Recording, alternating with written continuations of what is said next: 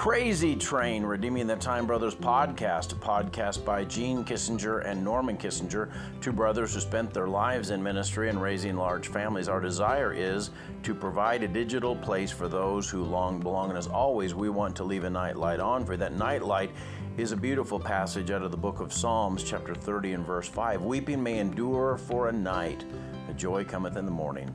There's a phrase, there's a lot of funny phrases we hear in the broader culture, especially talking about stress and anxiety. and just sort of, sometimes you'll hear people say, well, that guy's out there, way out there where the buses don't run. Or sometimes you'll hear people talk about somebody maybe riding on the crazy train. I'm afraid I have at times been a passenger on the crazy train.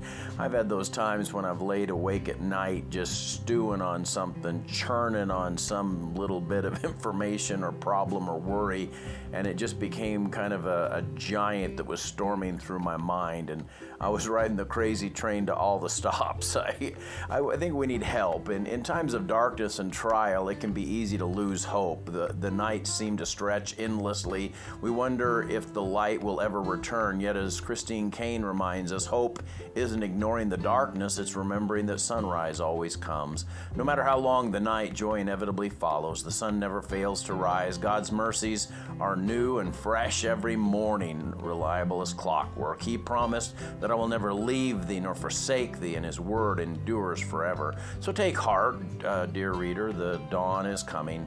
This too shall pass. God remains faithful even when our faith falters. Weeping may endure in the night watches, but joy comes in the morning. Take comfort in the eternal sunrise of God's love and grace. The darkness is only temporary.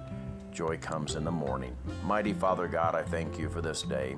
I thank you for this gentle reminder that we don't have to board the crazy train just because we're invited to. Instead, we can, in all things, through prayer and supplication with thanksgiving, make requests to you and find a peace that passes understanding to guard our hearts and minds.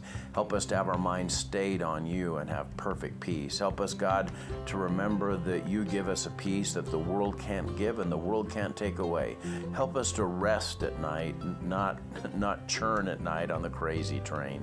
In Jesus' name, amen. Hey, God bless you. I love you, but Jesus loves you so much more. Have a great